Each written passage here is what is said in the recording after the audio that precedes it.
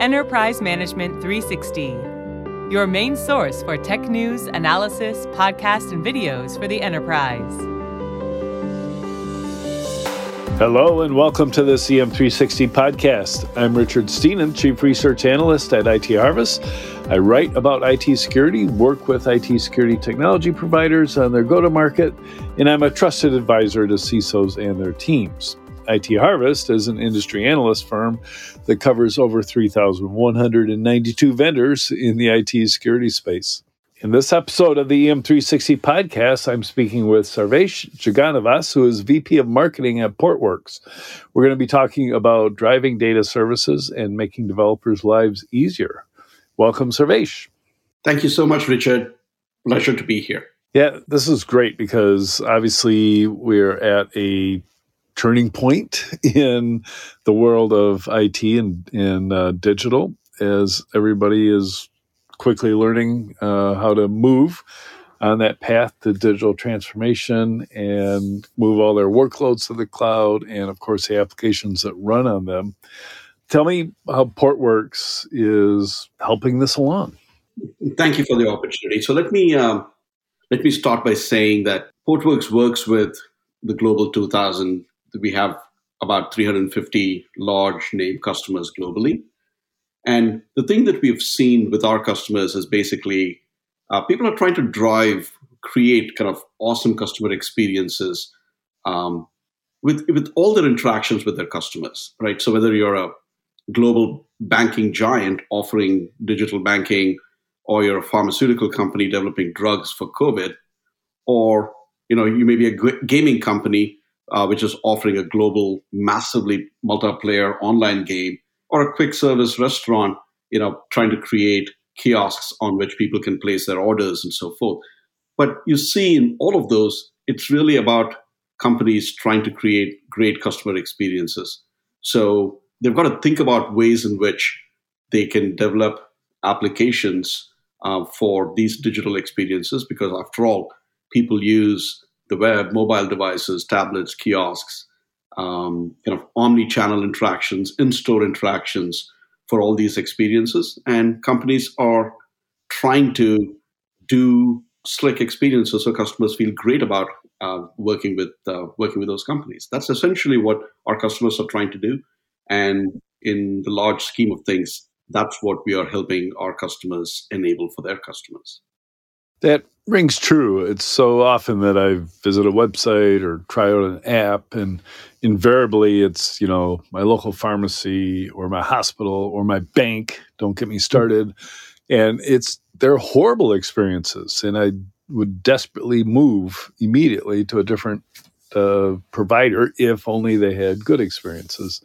What are some of the challenges that you see people creating these digital experiences going through? So let's think about how these digital experiences are created, right? So it's really ultimately comes down to applications. So applications on the web, on mobile devices, and all these other interfaces we talked about.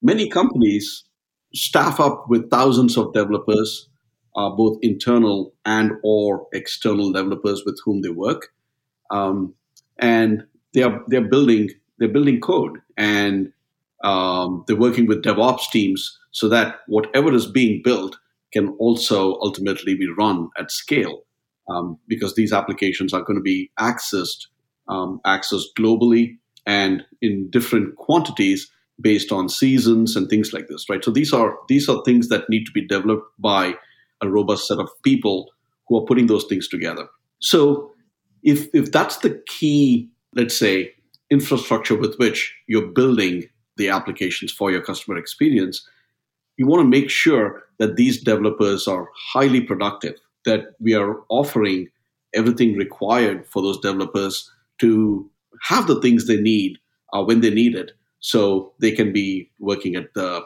highest quality and the highest speed possible. So that's the first thing. Make your developers as productive as possible.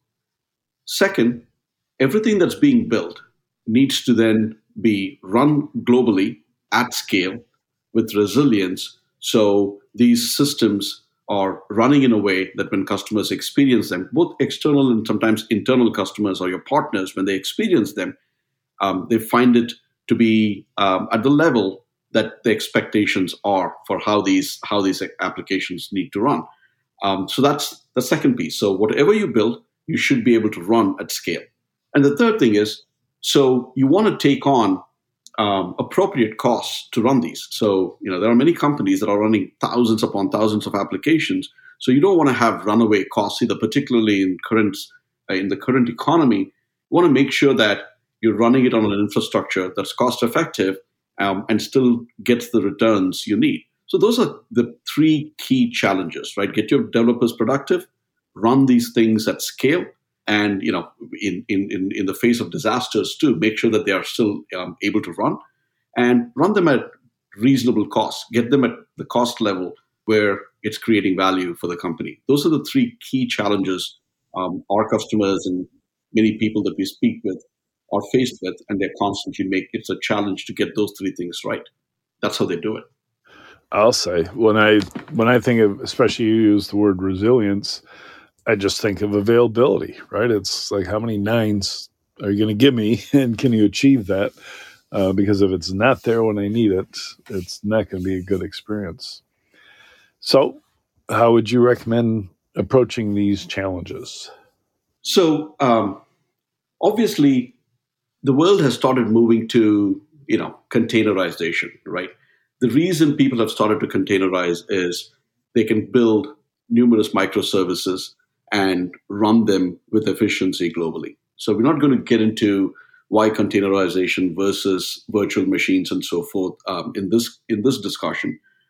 I'm sure a lot of discussions that have happened about why containerization in itself.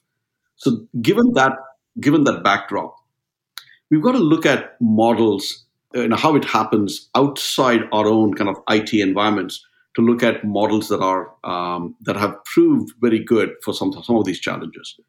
So, for example, when we go into our own grocery stores or retail environments now, there used to be a time when we all used to stand in line at the cashier.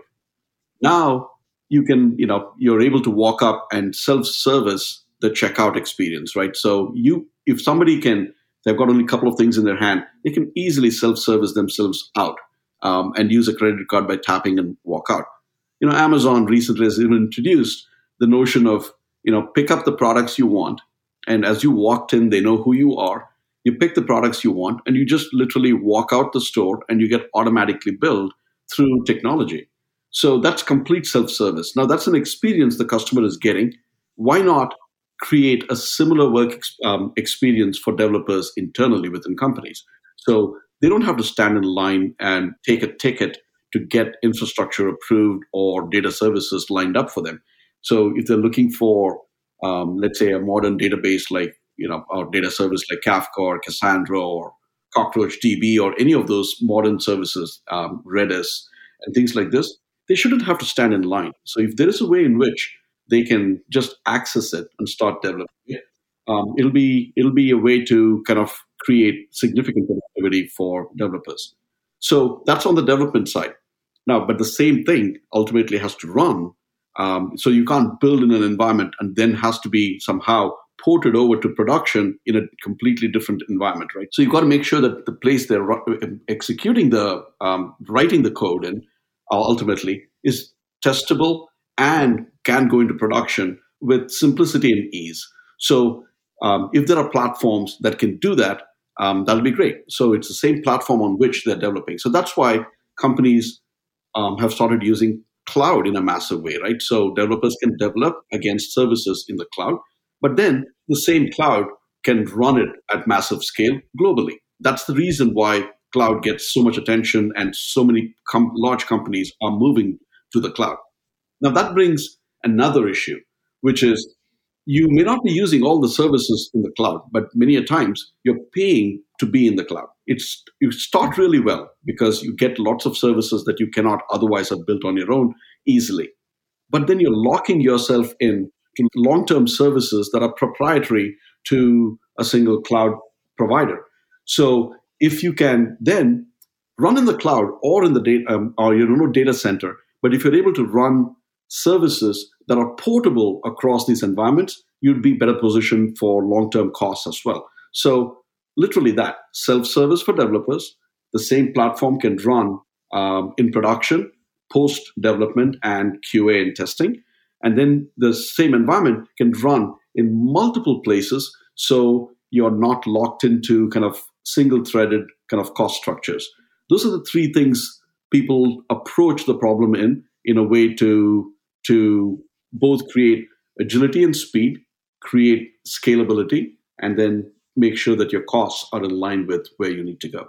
Makes sense. So multi-cloud, including private cloud, which also contributes to the resilience. Okay, let's talk about how Portworx helps this journey to create these great customer experiences. Great. So Portworx is a data platform for containers. So essentially what we offer are a number of these data services we've been talking about, Kafka, Cassandra, Elastic, MySQL, Redis, TensorFlow, things of this nature, simply easily on the platform. So developers can self-service those applications or those data services themselves. So IT or the platform teams set it up one time and create secure rules-based self-service offerings for the developers to be able to access it. So DevOps teams now can access those databases or data services, build against them at really low cost in terms of infrastructure at this point because it's in the development environment. And the same environment can then be shifted over for QA and testing, and the same environment can run in production as well.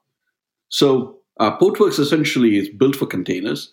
And what happens is, if you think about containers running and then they need infrastructure, they need storage and so forth. And storage is a physical construct and containers are a really dynamic construct. So containers can be placed on various nodes in your infrastructure.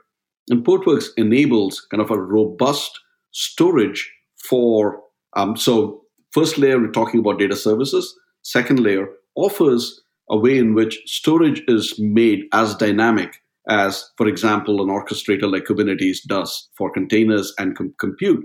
So you hyperconverge all storage and make it available for wherever the container needs to run. And also has created a mechanism by which these containers or these applications are highly available by replication, by multi-regional deployments, and also making sure that you can get the right level of disaster recovery based on the kind of application it is. So if it's an application meant for high volume transactions or for a banking system, you might think that you don't want to have any data loss in the event of a disaster. So you might think about a zero RPO disaster recovery. But then there may be other applications where you might accept a few minutes of data loss or a few seconds of data loss based on the importance of the application. So you can set up disaster recovery within your system in multiple ways to make sure that your applications are meeting their goals for your customers. So Portworx essentially makes storage available for the containerized world. That's the second piece. And the third piece Portworx also does is for compliance and security reasons, you want to back up your applications, you back up your namespaces that comes within in containers and Kubernetes, and you're able to restore them as you need them. So for compliance reasons or for internal security reasons, if you're backing up your applications, previously when you were backing up machines for VMs, that's a construct where you're backing up an entire machine. But now with containers and Kubernetes orchestrating those containers, you want to back up all the elements that are required for a Kubernetes application to come back up. And those are not boxed within a box. They are across multiple nodes. So you're able to back up namespaces or applications. And when you recover them and restore them, it comes back in a format where you're able to run them again within Kubernetes. So that's the third thing Portworx does. So data services, storage robustness for disaster recovery, high availability and global, as well as backup and recovery in a robust form.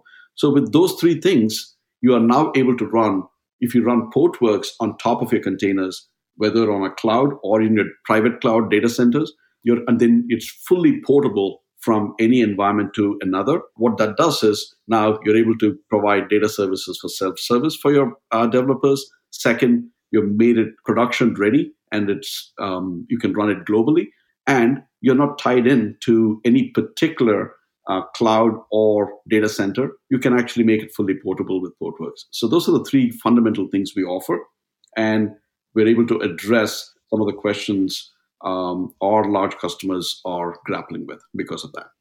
I like that, thinking of what I've heard so often from CIOs and chief digital transformation officers when they're talking about cloud transformation is they say it's the role of the CIO or even the security department in some cases to make available tools, but assign guardrails, so they'll, in a bigger configurations, they'll assign those, how big is a VM, et cetera.